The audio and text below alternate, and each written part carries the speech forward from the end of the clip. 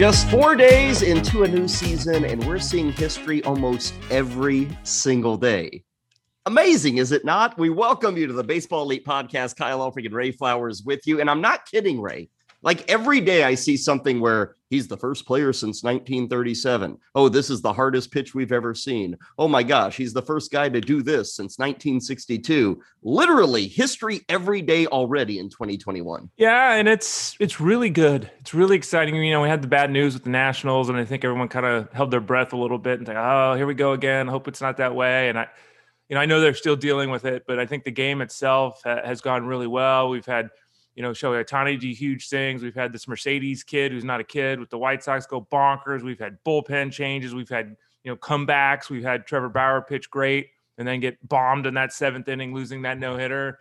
And then what you just referenced there. So yeah, it's history is being made, and I think it's positive, and everyone's enjoying what's been a really strong opening week to the season. I think we're having history being made, Ray, too, with wrist injuries. I said this on the podcast over the weekend, but it just continues. We had the Ke'Bryan Hayes thing. I mean, the wrist injury is here to stay in 2021. Why? So weird. You're right. It's been kind of the injury du jour here in the early going, Kyle. Much to get to over the next hour or so here on the Baseball Elite Podcast. And I mentioned the weekend podcast. There are some of you maybe listening to us here at the start of a brand new week, and you're saying, wait a second, I'm not getting a weekend podcast. Well, you're not getting that because you're not a subscriber. You need to subscribe. You not only get a weekend podcast, but you get a midweek podcast with Ray and myself. So Fantasy Guru is where you need to go. Elite Fantasy, Elite Sports Betting, any of those sites. Sign up, get the package, and you get to hear Ray and I all the time. Now, the Monday podcast, the one at the start of the week, is always free. You're always going to get that. But if you want more insight, if you want to make sure that you're ascending to the top of your fantasy standings, you need us. You need us 3 times a week. You need to get subscribed. That's how you do it. Here is the starting 9 for today's podcast. You know where we're starting. The historic outing from Shohei Ohtani. Plenty of good last night against the White Sox, but a little bit of bad. It's kind of a new era for fantasy players with a very unique player. We'll talk about Ohtani as we continue to get information about what he can and cannot do moving forward in 2021. Get you some news and notes. Ray mentioned the COVID issues with the Washington Nationals. They are still with us as we start a new week. We'll get to the latest on what to expect from them. We'll talk about the Boston Red Sox. My, oh my, what an awful weekend up in Beantown. The Red Sox getting swept by Baltimore. For fantasy owners, you don't always care how a team is performing. You just want to get your numbers. But will you get those numbers with the Boston Red Sox? We'll talk a bit about that. Our player profile, we'll take a look at a guy who really stung the Red Sox over the weekend. That is center fielder Cedric Mullins of the Baltimore Orioles. We'll talk about him in the player profile at the 4-hole. In the 5 spot, we'll talk about some hot ads over the weekend that was. So many of you had your first waiver wire period on Sunday night. We'll take a look at some of the price tags, some of the players that were added. We'll get into some in-season managing in the 6-hole. It's time to start thinking about 2 start pitching weeks. We'll give you some advice there. In the 7 spot, we'll talk specifically about some of the guys you may be considering into your starting lineup because they have a 2-start week. In the 8-hole, we'll have the random reference, and we'll close things down with the 9 spot, the stamp of approval. Ray, let us begin at the top of the order. Let us begin with Shohei Ohtani. Gotta say, Ray, Sunday night baseball is often kind of overblown.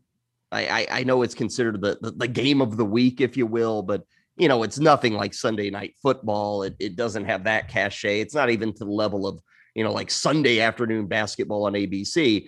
But Ray, it is the hallmark game. It is the game that everybody is kind of pushed into if you're a baseball fan.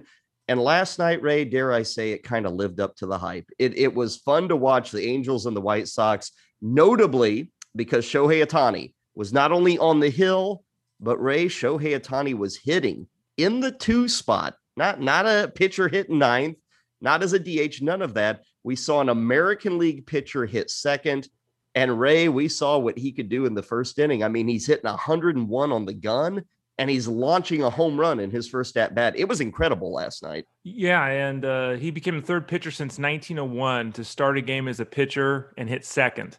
The other 2 guys were Waddy Lee in 1902 and Jack Dunleavy in 1903. So it's been a while, Kyle.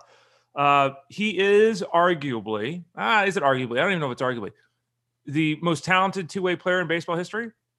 There's guys like Babe Ruth, and we could talk about all kinds of players that have done this, but to actually be at the major league level and do what he did in those two instances right there, throwing 100 miles an hour on multiple pitches and then hitting a 450-foot home run.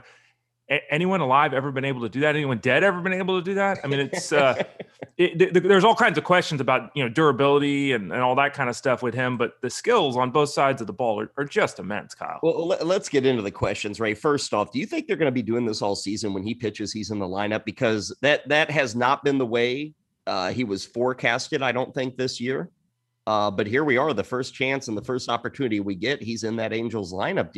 Do you think they stick with it? I guess they will. It worked. I mean, he's hitting home runs, like you said. And if they're doing it in the first game, they're probably doing it in future games. We had Perry Manassi and the GM on the GM's Corner, 7 to 9 Eastern, Sunday nights on Sirius XM Fantasy Sports Radio. And he was talking, he responded to one of the questions Jim Bowden. And he said, this guy is going to play all the time. We're not going to limit him. And I'm thinking that's GM speak. Of course he's going to play all the time. Yeah, wink, wink. He not only hit in this game where he pitched, Kyle, he hit the day before too. That's been the issue, right? It's, how often is he out there? Do they skip him before the start? Do they skip him after the start? They certainly skip him during the start. I don't know. I mean, this opens up, even if they give him the day off after, if he's hitting the day before and the day he's pitching, if he's doing both those things, that's an extra 6, 7, 8 plate appearances a week. That's huge. It's absolutely huge. I think there's a chance that they continue to do this. It might depend upon, how he feels during the week or what have you. But obviously they want to get his bat in the lineup. And I think it's possible. I think the real question with this is, Kyle, is what happens if you're an Ohtani owner and he's doing this? Yeah, he's doing both, and you got to make the choice that day. Yeah. But what, and this is, if, just throw a guy, if, Mike Yastrzemski comes in and pitches an inning, okay, whatever. We know he's not a pitcher. If Ohtani is a hitter and a pitcher to start the game, shouldn't you get both numbers? Because this is not, he's being brought in the 8th inning of a 10-run game. He's actually starting the game as a hitter and actually starting it as a pitcher. We've never given hitter points to pitchers. He's still a pitcher hitting. He's just totally unique. I mean, just because he's a good hitting pitcher, it's like we don't count Madison Bumgarner or, Adam Wainwright or Zach Greinke. I totally know what you're saying, Ray. But really, if you just look at it as he's just a pitcher hitting, we see that in the National League every night. We don't score those guys. Why should we score him? You shouldn't get both. You've got to, again, this is the choice. You got to make a decision maybe that night. Do you use him as a pitcher or as a hitter? Yeah, and I think that's obviously the way it's going to be. And thankfully, because I doubt there's a provider in the world that could figure that out. Yeah. Some of them still use 2 Ohtanis because they can't figure it out. But yeah, it'll be fascinating to see, because I think the big takeaways here, we all expected him to be successful and I know you're not as big a fan as others, Kyle, but I mean, he's lined up to make 26 starts. Let's say he makes 22 of them. Okay. And is effective there. But the idea that we could take him from 350 plate appearances to maybe 475 or 500 because he's hitting the game before and the game he's pitching, that is a huge, huge move for a guy that legitimately can be a 285, 300 hitter at the big league level who has 30 home run power. Yeah, absolutely. And Ray, the only thing that puts the skids on all of this is what we saw in the 5th inning last night. For those who didn't catch it, I mean, Ohtani hits the home run in the 1st inning. Pitching wise, he's pretty well sailing through the White Sox for 4 innings, and he's hitting 100 on the gun. Like, seriously, he threw the fastest pitch in baseball for the season. He threw it last night. And then I think the exit velocity on his home run was the highest measured exit velocity this season. Right. So that's how incredible it was. And Ray, again, cruise control as a pitcher. He's doing just fine as a hitter, usual stuff. 5th inning starts, and the pitch count's fine, and they're probably going to take him out after 5. He gets a couple of outs, and then a walk, some wildness, some weird things here, weird things there. Eventually, Ray, he's unable to finish that 5th inning because there was a play at the plate. He struck out Yoan Moncada. Ball got away from the catcher. The throw to first did not beat Moncada racing down the line. There was a runner trying to score from third, so they threw it back home. Ohtani's covering the plate. Bang, bang play. I think it was Jose Abreu sliding in. And Ohtani, Ray, for lack of a better term, got taken out at the plate. Now, this was not a collision, but this was a slide. Ohtani jumped, and when he landed, Abreu was underneath him and kind of caught him in the foot/ankle area.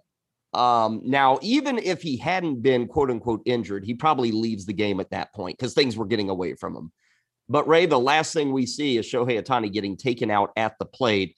He did walk off the field, but we're still kind of wondering what's the extent of that injury, if he indeed was injured.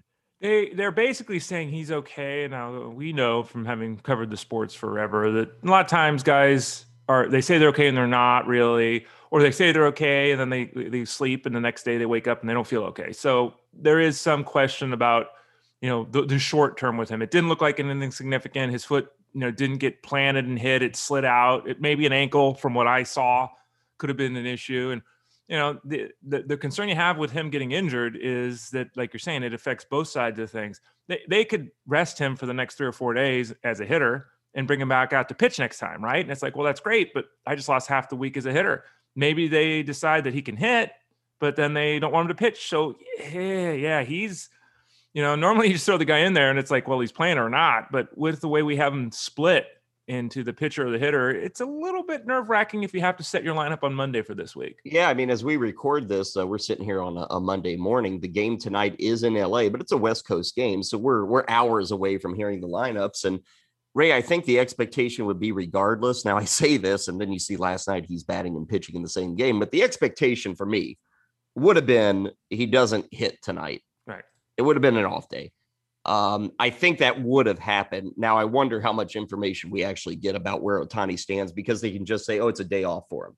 It was a scheduled day off anyway. So maybe we don't get a good grasp on this until Tuesday. But like you said, for a weekly player, you're sitting here right now and you're looking at it and say, well, do I put him in as a pitcher? Do I leave him in as a hitter? Do I even put him in my starting lineup as either? That's like a true question mark this week. It is. And I wish I had more information to go on, but as we record this podcast, I don't, right? It's 8:15 in the morning on the Pacific Coast, and we've told what we've been told. And so people have to kind of make that decision for themselves. My expectation would be, given what I saw, that he plays this week, that he plays the majority of the time as a hitter and he still pitches. But again, that's just based upon what I saw. I've got no inside information. We don't have any medical reports. It's a very difficult decision. I guess it comes down to, are you turning to Jonathan Villar or Austin Hayes? Like where are you pivoting on that side? And on the other side, do you have a bunch of crappy pitchers on your roster at this point? Probably not. So the decision probably would be, hey, do I activate Taylor Rogers this week or Kevin Ginkel? Because you probably don't have better starting pitching options. Well, one last thing to add here. They've got the 2 games against Houston. That's Monday and Tuesday, off day on Wednesday, and then they go to Toronto. As currently scheduled, Ohtani's next pitching appearance would be on the road against Toronto. Not in Toronto, because, again, they're not playing in Toronto, but it's a road game down in Dunedin, Florida for Shohei Ohtani.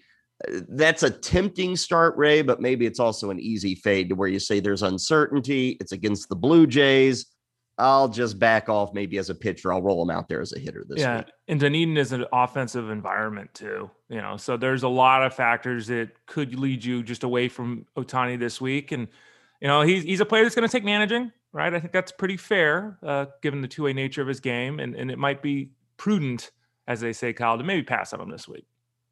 Continuing along in our Baseball Elite podcast, let's hit you with some news and notes as we get started with a brand new week. And Ray, we're still dealing with the COVID issues with the Washington Nationals. The entire weekend against the Mets, no games. Neither side got to play. The Mets are finally set to open their season against Philadelphia, so that's good news. As for the Nationals, Ray, on Monday, their game's not going to be played. They're scheduled against Atlanta, but that game's been postponed. And now we're crossing our fingers for Tuesday. It sounds like we're going to have a depleted Washington roster here. And we've got names like Kyle Schwarber or John Lester. There could be some more names, but Ray, for anybody who owns a National, again, with this weekly lineup set, you're kind of a bit in limbo going into this week. Yeah. And yikes, right? I got to tell you, this is frustrating for a lot of people because obviously 2 first-round picks in Soto and Turner haven't even played. And then there's, players up and down the roster that people have drafted. And, we talked about the willingness or the wantingness, I guess, if that's even a word, of people last week to get all their guys active. You've been waiting all off season and you do your draft and you want to get those guys out there on the first week. Well, now we're into week 2 and you want to get those guys out there. And I'm running through a personal decision in one of my leagues. It's a keeper league. I'm trying to decide as we're recording this podcast whether I play David Fletcher or Trey Turner, which sounds stupid. Yeah. But the way the week plays out, the Nationals, because they're not playing Monday, a best case scenario appears to be 5 games. And it's like, well, it appears to be 5 games. A lot of times when teams start up, what they do is they get a guy out of the lineup once in the series or something, get the backup involved, right? Then you have to start talking about, how long has it been since these teams have played, right? This is not, hey, we're in a game yesterday, we took a day off. They haven't played in a week now. And then you have to look at the competition. And, the competition is the Braves and the Dodgers, who might be 2 of the 5 best teams in baseball, right? With some good pitching. So it's really rough to know what to do this week with those Nationals. Yeah, the number being reported, I think, is 11. The number of players who either have COVID or in contact tracing, they're questionable for this week. And again, we only have a handful of names. The notable ones we've heard are Schwarber and Lester. We're probably not going to get a whole lot more of information. Ray, I guess the only positive here is, as far as we know, Max Scherzer is still in the clear because he's scheduled to start the game on Tuesday. The Nationals have not budged from that. But right now, he's kind of the only guy we're quote unquote sure about with the Nationals roster going into this week. Yeah. And what are the Vancouver Canucks? Like half their team has COVID right now. Like this, it's one of those things that, everyone looks okay today. And even so, they take testing today and they're not tomorrow. It's tough. And, you also have to think about the competitive nature of the game. Maybe we're not hearing the names that do have COVID. Maybe it is Trey Turner. Maybe it is Juan Soto. We just, no, probably not Soto because he had it last year, right? Or was that a false positive and no one ever figured it out? It was a false positive, yeah. For 3 weeks. So I don't, again, this is another scenario that I don't really know what to tell the people other than to share. Like I said, that I'm debating whether to play Trey Turner, who was my first round pick, right? So it's just a scenario this week that, given the matchups, given the time off, given the uncertainty with the health, and given the fact that it looks like 5 games is the best case scenario, that, looking in other directions is not the worst idea in the world. Few other things that you're probably waking up to and dealing with here in the start of a new week. Tim Anderson, Ray mentioned he left early with a pulled hamstring last night. So his status, we'll have to see if the White Sox come out and give us a good read on where he stands. Byron Buxton left Sunday's game early with what they say is a non-COVID illness. Left that game early in like the 3rd inning. We already know he is not playing on Monday. Again, they're still saying some kind of stomach bug is the expectation, so it doesn't look like Buxton's out long term, but certainly a bit of a disappointment considering his history. Over the weekend, Tony Gonsolin was placed on the IL by the LA Dodgers. Joakim Soria left early with a calf strain yesterday, and Ray, that opened up the door to, I guess, Chris Davinsky got the save for Arizona. But if Soria is going to miss any kind of time, man, you look at that Arizona Diamondbacks bullpen and it's kind of like open season as to who's going to get saves for them. Yeah. And, Davinsky used to be a really good pitcher. Notice I say used to be. He's really struggled the last couple of years. And I saw a lot of people bidding on him. And I actually picked up Ginkel myself in multiple leagues. I picked him up in one league for $1. I picked out of 100. I picked him up for 13 out of 1,000 in another league. I don't know. No, and that's, how many times have I already said this and we're a week into the season? We got to stop playing save leagues. 4 days in and Ray's already given up. Yeah, well, but it's like we're just guessing. And that's the worst part. Like we spend all this time in analysis and all we do is guess on waivers each week. It's so terrible. Like you invalidate the entire 3-month process you spent working your ass off to put the best team together to a week into the season. Just like, $10 here, $10 here. We'll see. Maybe I'll grab both and hope one. It's such a mess. But yeah, we kind of thought Soria would be the guy, and then we kind of got news that maybe he really wasn't the guy. Now the calf issue's involved. So yeah, I think it very well could be open season. Again, I went and grabbed Ginkel just because he was cheap. Atlanta looks like they're going to be a Will Smith 9th inning, and that was solidified with a slight issue that Chris Martin is facing. He left the game yesterday with his fingers tingling, so that's never a great sign. Further investigation needed there by the Braves, but just to update you on that. Carlos Carrasco, remember him? He's got a hamstring injury through all of his pitches in a 2-inning simulated game. No real timetable yet for him. Zach Gallen also over the weekend. I think he was up at 60 pitches trying to work his way back. But again, no timetable for Arizona. Big injury probably this weekend, Ray, was Ke'Bryan Hayes of Pittsburgh. Wrist injury, suffered it on Saturday. On Sunday, he was placed on the IL. It doesn't sound like it's maybe anything more than the 10 days. It could maybe go a couple of more days longer, but certainly a bit of a setback for a guy who has just hit since he got into the big leagues last year. Yeah, we had this happen during our show on Saturday on Sirius XM. And originally it was the hand, then it was he dove into first base, then it was on a swing, then it became the wrist. Like we dealt with all those permutations as we were trying to live, figure out what was going on. Well, we know it's the wrist now, like you said, and he's on the injured list. And I mean, I think your read of the situation is accurate, but again, it's even if he's back, wrist injuries are dangerous for hitters. Wrist and hand injuries are very dangerous for hitters. One of the big changes that he is apparently making is the ability to drive the baseball better. Like people thought he'd be a 15 to 20 home run hitter. That's what all the scouts thought. And that was kind of at development point, 3 years down the road kind of thing. Now people are saying, well, maybe he's a 25, 30 guy. Maybe he's made some changes. The ball's jumping off his bat. Is he now going to hit 27, 8 home run pace this year, or is it 17 because of the rest? And that's a legitimate question. And if he's hitting 280 and he's on a Pirates team that's not scoring a bushel of runs, we really need those extra 10 home runs for him to pay off in the fantasy game. I think he was overdrafted. I think some people bought in that he was, a 290, 30 guy this year. But the wrist injury is something that throws a cloud over what had been a growing story of success for the youngster. And if you're wondering, well, who's the new third baseman in Pittsburgh? And I don't know if anybody's wondering that, but who? I guess like Phillip Evans or Wilmer Defoe, So I'm not going to waste anybody's time here on the podcast with the breakdown of those guys. Just stay away until Ke'Bryan Hayes is back. How about that? Let's move to the third hole in our starting nine today. And boy, it's appropriate we put them in the 3 spot here because this team has started 0-3. And it's not just a normal 0-3, it's an awful 0-3. All 3 losses in front of the home fans, all 3 losses to Baltimore, all 3 losses in games where really the offense never showed up. They lost 3-0 on opening day. They lost 4-2 on Saturday. Sunday, Boston gets hammered by Baltimore 11-3. Ray, it's ugly in Boston, and the offense is kind of the issue here. And I mean, I was looking at the early standings for the American League in terms of offensive categories. The Red Sox are 15th in runs. They're 15th in hits. They're 15th in walks. They're 15th in batting average, 15th in on-base percentage, 15th in slugging, 15th in OPS.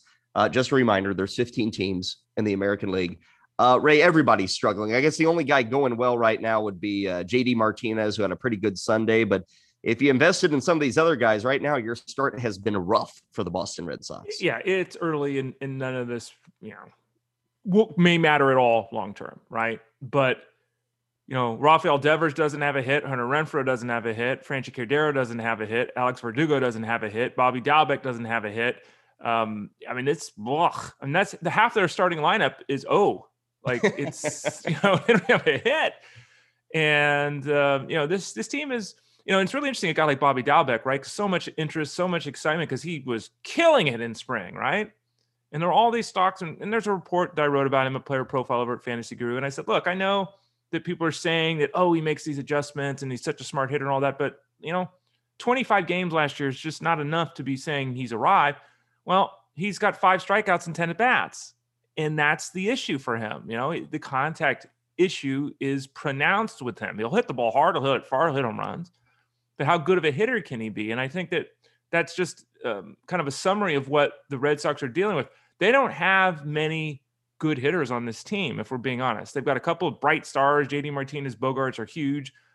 Christian Vasquez is a pretty good hitter. But really, they're going to piecemeal this thing together. And then when you start talking about the situation with the pitching staff, I mean, when your best pitcher is a guy that's 19 years old. Okay, I'm lying. He's 24. Tanner Houck, and he's not even going to be starting for you in a week when Erod comes back.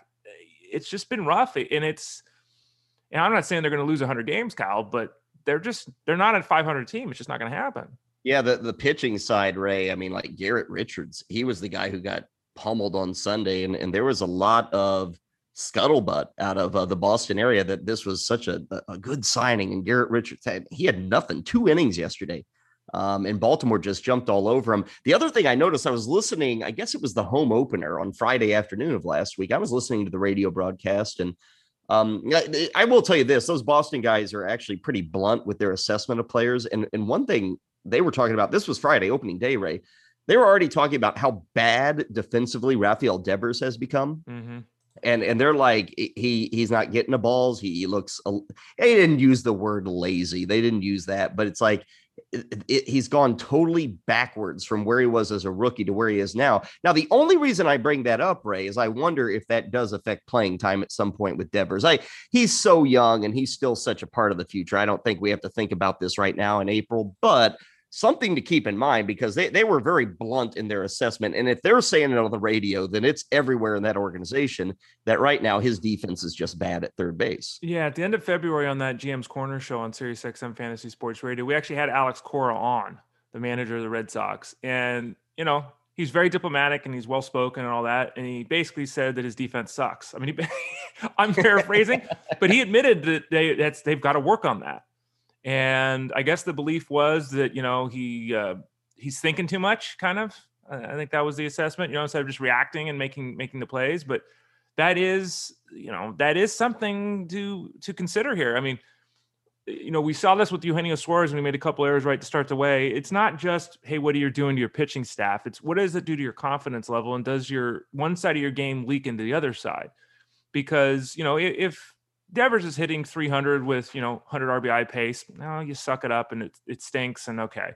If he starts hitting 265 and, he's not coming through and the bats, then we got some problems, because JD Martinez is the DH. He's not a fielder. So they don't have a place where they could stick him. Now, you and I are jumping the gun completely here, and we both admit that with Devers, but it is something to ponder. I'm just throwing it out there for people to understand. If they see him sitting out games or being removed in the 7th inning, you know why. Yeah. And it might cost them some at-bats at some point. Yeah. Yeah. And quickly on Dalbec, right? 10 at-bats, 5 strikeouts, no hits. Everybody was excited about him. He had a good spring. He did.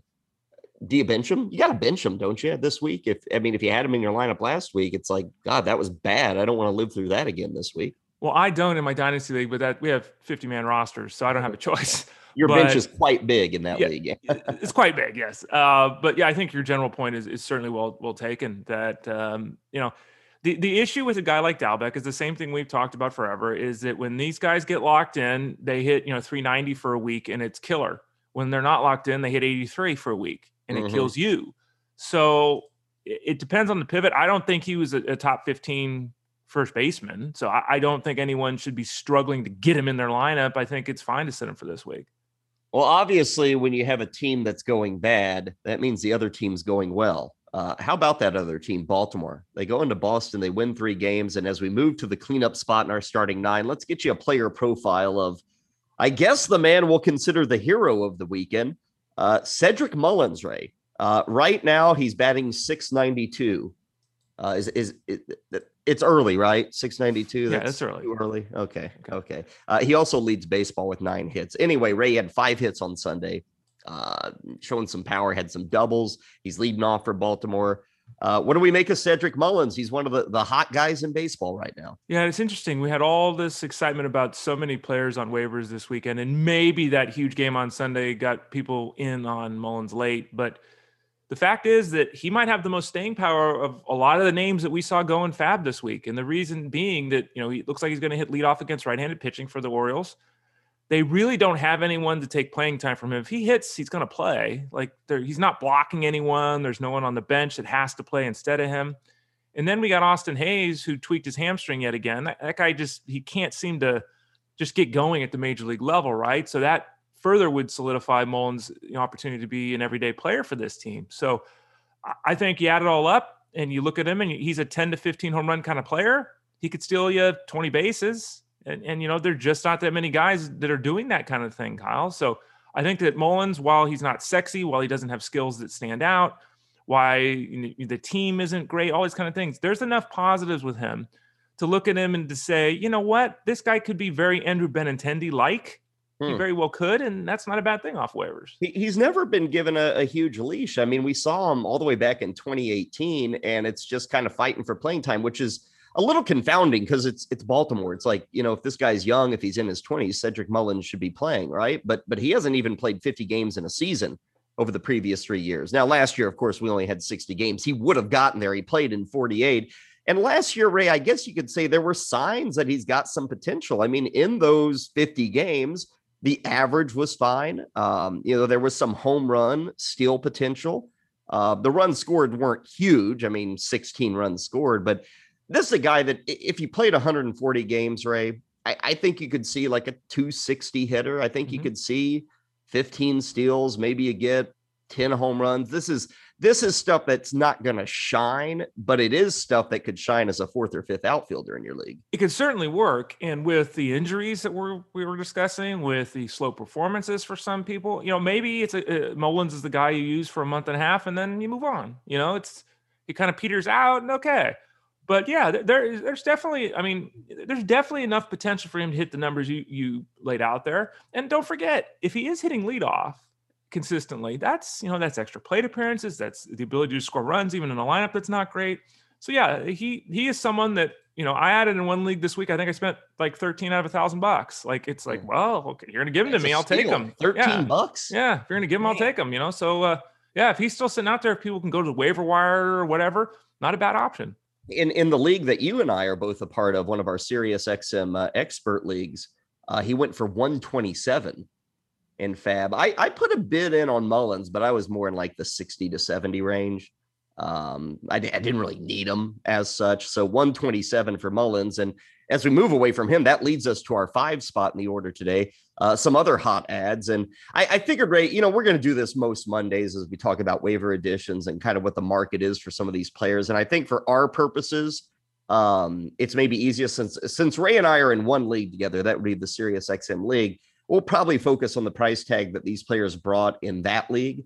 And I mentioned Mullins at 127, but some other notables there, Ray. Nate Lowe went for 218. Michael Taylor, 188. Julian Merriweather of Toronto, 138. Mercedes with the White Sox, he went for $39. Ray Flowers got him for $39. Cesar Valdez for 78. I know Jonathan India was a big pickup in a lot of leagues. He was already rostered by Howard Bender in this league. Ray, any of those numbers jump out at you? What do you make of some of those guys? Just to tell people, you know, the baseline, $1,000 Fab, 12-team 5x5 league. So very traditional setup here. Tom Kesnick was tweeting out while we were doing the podcast, Merriweather was added with a high bid in one league of 576 out of 1,000. and that's 57% of your overall budget for the year. Right. And the lowest winning bid, and he was added in 43 leagues. Those are 15 teamers. Okay. 43 leagues. The lowest winning bid was 181. So the 138 here in our league was pretty muted given the way, you know, the expenditures went across the universe. We don't know if Merriweather's, I mean, it's one of those things like he could be this year's Nick Anderson, right? He's big, he's strong, he throws hard, he looks great. Okay. And, you know, he's 29 years old or whatever already. There's injuries here, this and that. I don't know, man. It's like, it's a huge gamble to take. You know, we talked about him. Jim Bowden mentioned that Jordan Romano, the reason why they're turning already to Merriweather is that game Romano came in. There was a guy on first base. He looked once to first and pitched. The guy stole second. He looked once to second and pitched. The guy stole third. And they're like, whoa, wait a sec here. If you can't hold a guy on, it's just free. You know, you can't close a game. So if he can shore that up, maybe he gets back involved. I don't know. I thought our bid for him was reasonable. I think, you know, some of the bids in the NFBC are crazy for Merriweather. And then the 218 for Lowe, I mean, you got to get your guy, right? But look at the failed bids for him. Again, this is out of $1,000. 32, 32, 22, 22, and 5. Like, that's the range that Nate Lowe should have been added in. The 218 was too much. Yeah. Those, you know, that feature in leagues, Ray, it's great when you're not really in the bidding, but when you win a guy and you see that you overshot the market that much, yeah, it's sometimes a little painful. 218 and nobody else is bidding 50 50 on the guy. Michael Taylor also, I mean, both Lowe and Taylor, they were kind of the stories coming out of the weekend between Texas and Kansas City. And to me, Ray, it's like Taylor has such an incredibly more enticing fantasy game than Nate Lowe. And Taylor, I mean, he goes for 188. So, people are seeing it the way I am. But if I'm having to choose between those two, for me, it's pretty simple. I'll take Michael Taylor. Yeah. Taylor's got huge holes, and he could hit 230. But he's certainly got 20 home run power. He certainly has 20 steal speed. It looks like he's going to get an opportunity to play. It could, if Bobby Witt gets called up and they stick him in the outfield, then we could have some playing time issues with Taylor. That's, in a month and a half, maybe, right? That's something to think about. If everyone in the infield's doing well, if Isbell's still hitting in the corner, maybe Witt takes over playing time for Taylor. But for now, it looks like he's the guy again. He's got that 20-20 speed. And as you and I have talked about with Nate Lowe, in my opinion, he's just a guy. And, when you're spending 20% of your budget to get just a guy at the corner infield spot, I don't think it's a good way to go. From the 5 spot to the 6 spot in our starting 9, in-season managing advice. Today, we're talking about 2 start pitching weeks. And I know this first week of the fantasy season was a little awkward. Some of you have lineups set for like a week and a half. Some of you set them for 4 days and you get to readjust them here on a Monday. Ray, regardless, Mondays are usually a prime spot to talk about 2 start pitching weeks. And there's all sorts of advice. It's very specific sometimes to the pitcher and the matchup. And we'll get specific coming up, but maybe just some generalities with 2 start pitching weeks. And the first thing I'd throw out there for the listener is this is, to me, Ray, this is not an overrated part of building a successful fantasy team. I think as much as people talk about it, it's just that important. This is a huge difference maker in weekly leagues and head-to-head leagues. It's one of those things that's talked about everywhere, and it's actually important enough to talk about everywhere. Yeah, and we've got multiple tools to help the folks with at Fantasy Guru to do that. Vlad Sedler puts out his Fab Value article every Saturday, and he talks about pitchers and 2 start pitchers and that kind of thing, and goes through the matchups for single start pitchers too, but goes through the matchups. And then Rob Povia, who we had on the podcast on Saturday, he has the massive weekly preview where he lists all the 2 start pitchers. He lists all the matchups they have.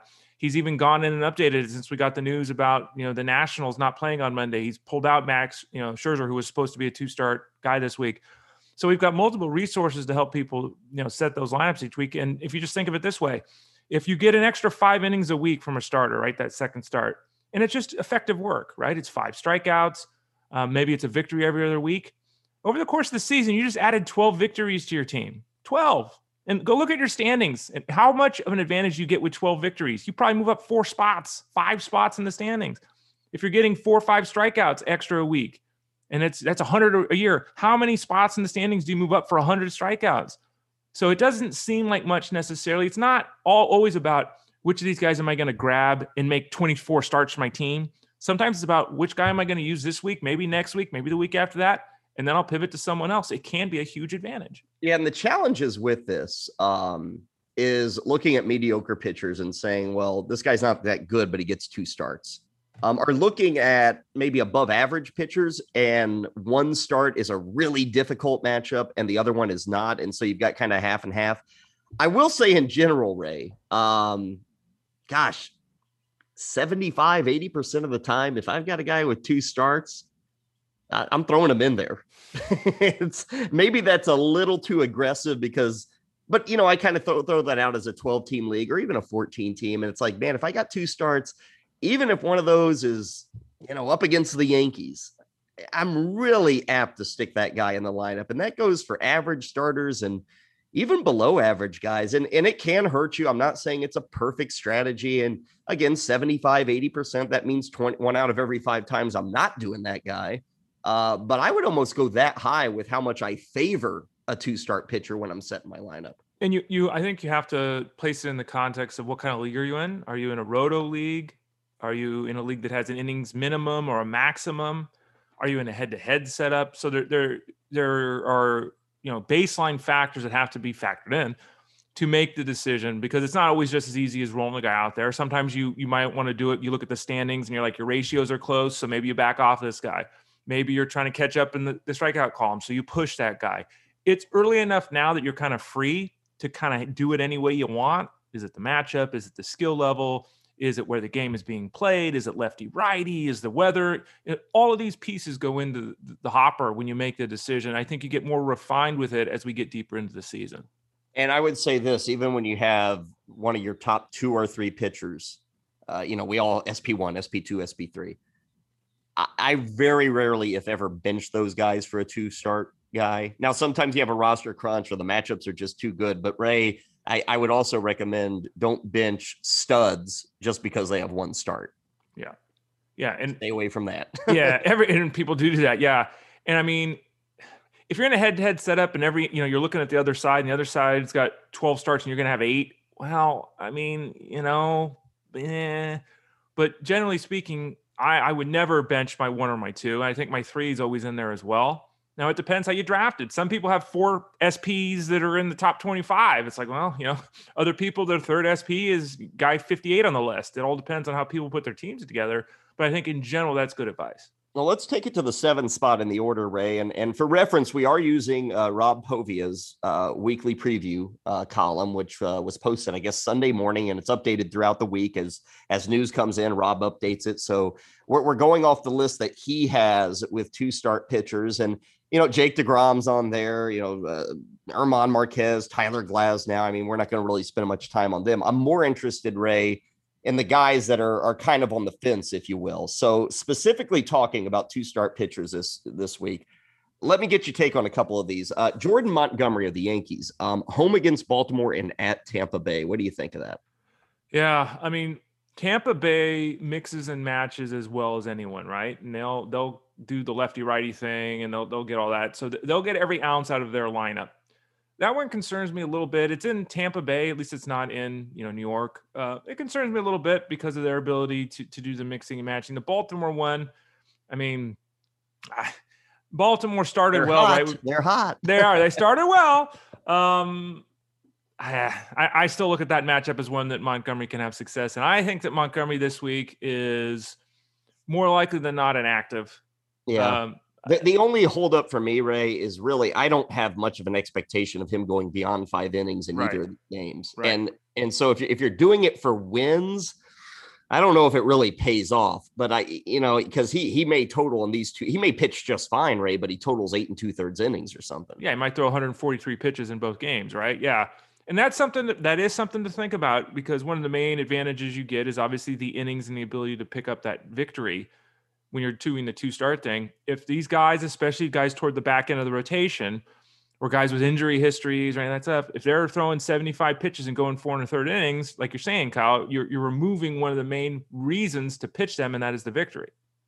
Anthony DeSclafani of the Giants at San Diego and home against Colorado. Not at Colorado, home against Colorado. DeSclafani, Ray, what's your take? Of course you pitch him. He's a Giant. It used to be the case, right? Yeah, if they're home, hell yeah, you're going to pitch them. And hell, if you're at San Diego, this is I don't know if that's the case anymore. San Diego has kind of changed, and we saw it last year. San Francisco kind of changed. Yeah, we don't know with San Francisco how the park's going to play long term, because it was only 30 games last year, and it did play way more offensive than it has in the past. They made some changes with the bullpens and everything, so we'll see long term. The weather here in California, it's not predicted to be bad this week, but it's going to be in the high 50s, low 60s. It's not going to be hot. So that shouldn't aid the ball that much from flying. And then the Rockies offense is not very good.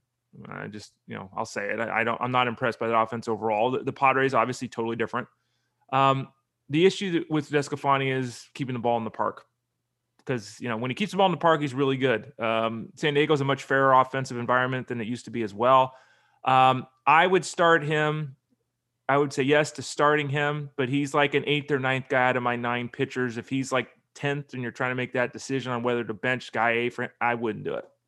Would you chance it with Steven Matz now of Toronto? No. On the road at Texas, home against the Angels? No? No. Steve Phillips, I think, has been trying to trade me Steven Matz in our Dynasty League. Like, Ray, you look so good. I don't care, Steve. No, Ray, look. He has 2 starts this week. Is that the latest trade offer? I got another one from him, but it wasn't with Matz. I will admit that I have a blind spot for Matz in the sense that I just discounted him 2 years ago and I've never looked back. Like, I'm just not interested. I'm just not. The Angels are a potentially scary opposition. Texas, that's a team that can be pitched to. But no, man, they got the mighty Nate Lowe there, Kyle. So no, I'd probably pass on Matz. Of course, I wouldn't even have him on my roster. One more, Daniel Ponce de Leon with the Cardinals. Trip to Miami and then versus Milwaukee. That's your guy. What do you think? He's a strikeout arm. Yeah, I think Ponce de Leon is a decent option. He is a guy. I mean, they're not going to push him to 100 pitches, nothing like that. But he is a guy that if he's going, it's not like they're going to yank him after 4 innings because he's at 80 pitches. I think if he's successful, they'll let him go the full 5. The Cardinals need him. Over the weekend, they got hammered by Cincinnati, and Flaherty didn't last long. Wainwright was out in like the 3rd inning. Yesterday, Carlos Martinez, I think, was out in the 4th inning. They haven't gotten any, like their bullpen's kind of tired, frankly. They're not gassed or anything. It's early in the season, but they need some guys to start going 5-6 innings. So I'd actually make this play. It's not, I think I can get 1 win. I think I can get 10 innings. I think I could get 13 strikeouts or so. I'm making the play on Ponce de Leon. I think he's a fair option. I agree with you. I mean, you look at the Brewers, who are, I think, the scarier of the 2 offenses overall, and Omar Narvaez is hit to this point, and then the rest of the lineup, I mean, Castanera, 50% strikeout rate, 50% strikeout. He's the Bobby Dalbec of the National League. He really is. And I wrote a player profile about him. I encourage people to go read it. It's probably too late now if you made the move to take him at pick 53 or whatever, but that batting average is a legit concern with him. Yelich had a great spring, but he hasn't done tremendously well here at the start. And then you start looking around, it's like, this team is really going to be counting on Avisail Garcia and Travis Shaw. It's like, So, yeah, I can sign off. I'd rather start him than Matz. Mm-hmm. That is a look at a few of the 2-start pitchers. Now, if you're looking for insight on some of the other guys out there, and guys like Carlos Rodon or Luke Weaver or Frankie Montas, whoever it may be, again, hit up Rob Povia's article, the weekly preview, and also Vlad Sedler with the FAB values. A lot of that FAB stuff talks about 2-start pitchers and maybe some guys you could grab on a stream. So some insight there offered each and every week and throughout the week over at fantasyguru.com. Let us now move to our 8th spot in the batting order. This is the home of the random reference. We go to baseballreference.com. We hit the random page and we see what we get. And boy, oh boy, Ray, this is random. Okay, this is pretty darn random. Okay. And again, all we ask is that the player or the game or the team is from 1980 to the present, the fantasy era. And this one just skirts in under that barrier, Ray. Now, what's wild here is I don't really know this guy, but he did spend, how many years did he spend in Oakland? He spent like 9 years in Oakland from 76 to 82, I guess 7 years in Oakland. We're talking about Jeff Newman. Now, does Ray's in the Bay Area? Does Jeff Newman ring a bell at all for you, Ray? Yes, but no. Okay. Nothing special here except this. The dude played everywhere. He was a catcher. He actually pitched in 1977 for 1 game, 1 inning. I'm guessing it was a blowout. He played first base. He DH. He played third base. He played second base. He played left field. Seriously, all over the place. I guess we can say Jeff Newman, more than anything, was a catcher in his career. Well, how about this? He made an all-star team. Oh, come on. You're kidding. No, he made an all-star team in 1979. He had 22 home runs, 71 RBIs, which ain't bad. He hit 231 with a 666 OPS. That's not good, Kyle. That's really not good. Well, hey, catchers suck in 2021. Imagine how bad they were back in 1979. Yeah, that's true too. Let's see. What did he do in the game? Did he get into the game? Where's Mr. Newman here? I'm rolling through no, I don't think he even played that game. Oh, man. He made the All-Star game and they didn't even let him play, huh? Didn't even play him. Let me see. Am I missing him? Jeff Newman? No, he didn't get in. He didn't get in the game. Man, that is a punch in the nuts there. The only time of his career, and he lost out in the big show. Shoot. Man, that sucks. That would suck, Ray, wouldn't it? To say I made an All-Star game and made an All-Star team, but I didn't get on the field. I mean, in the old days, they played the game to win, right? In the old days, guys would play 9 innings. Like, it's different. They didn't treat it the same way that they do now, And I'm looking, they had Darryl Porter and Brian Downing in there at catcher in that game. Brian Downing is an interesting player, by the way, right? Because he transitioned and got glasses and became an outfielder and really became a pretty... Wait. transitioned positionally. Yes, sorry. In that classes. I guess at this point in time, we need to be clear about that. Thank you, Kyle. He transitioned to the outfield, and Brian Downing, by the way, do some research if you never heard the name or whatever.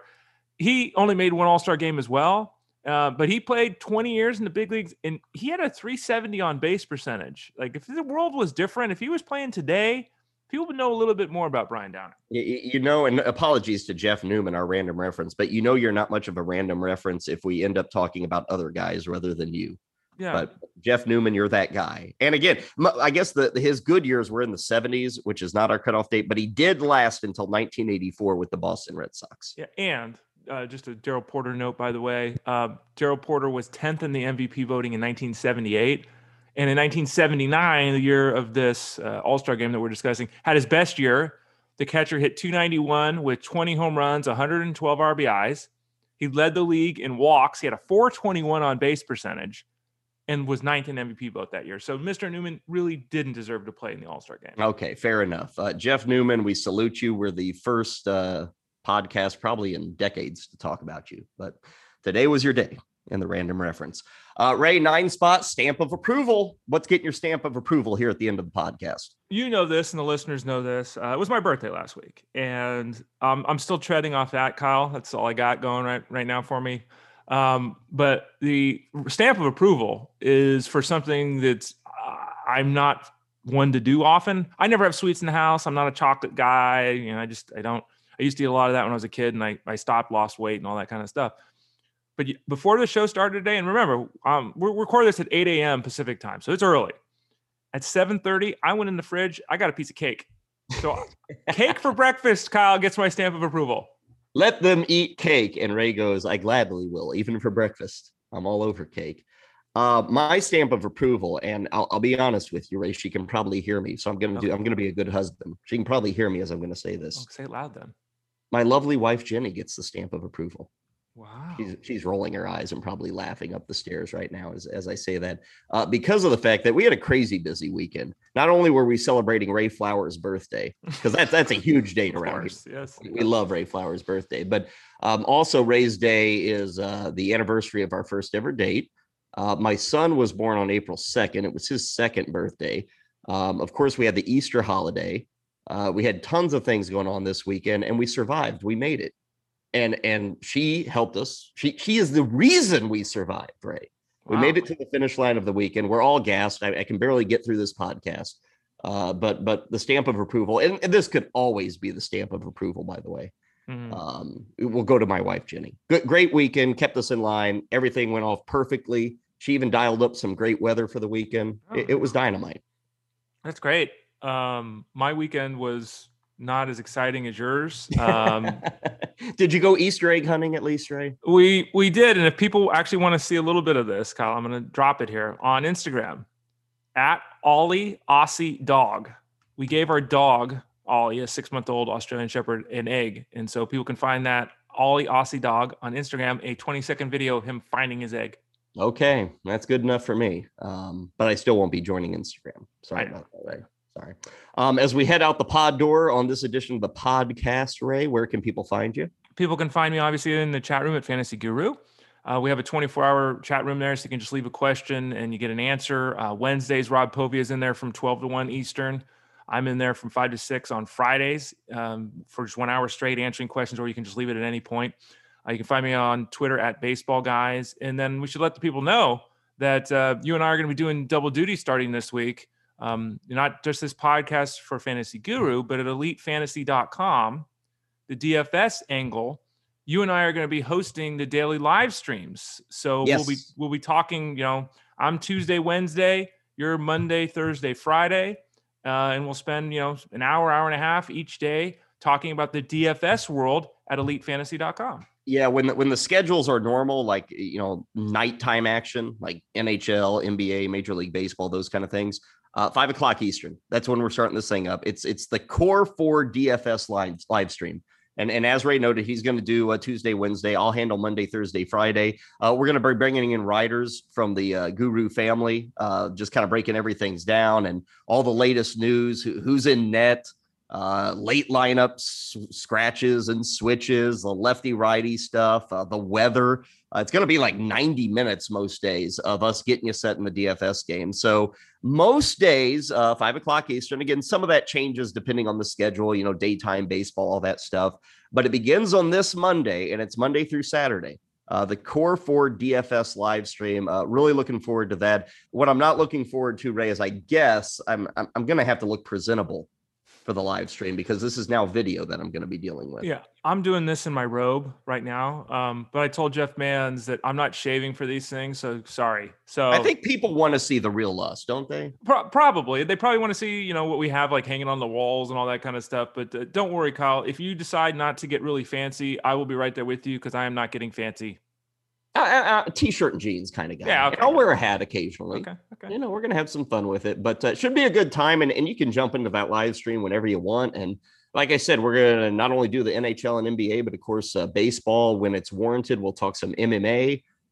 We got the Masters coming up this weekend, so I'm sure we'll have a DFS preview of what to expect there. Going to be a lot of fun. And our first episode gets rolling on this Monday, April 5th, firing up at 5 o'clock Eastern. That'll do it for us. That'll do it for this podcast. And hopefully we did it for you on this Monday. Again, subscribers, you've got the midweek and the weekend podcast that you can look forward to. If you're not a subscriber, why not? You need to subscribe today. Head over to Fantasy Guru, get signed up, and you get to hear Ray and I 3 times a week. You get to see all those live streams every day. You'll get more Ray Flowers than you could ever handle if you sign up. Which, Ray, I don't know if there's a better selling point than saying you get more Ray Flowers than ever before if you sign up. And I'll even toss this in there. I don't know if it works still, but you can try that promo code BLUE10. Okay. It might. Sometimes they don't just turn them off when they say they're going to do. So BLUE10, if you really need more Ray Flowers in your life. Okay, we all do. We'll be back with you midweek. We are out here. Enjoy the start of your week and good luck with your fantasy baseball 2021 right here on the Baseball Elite Podcast.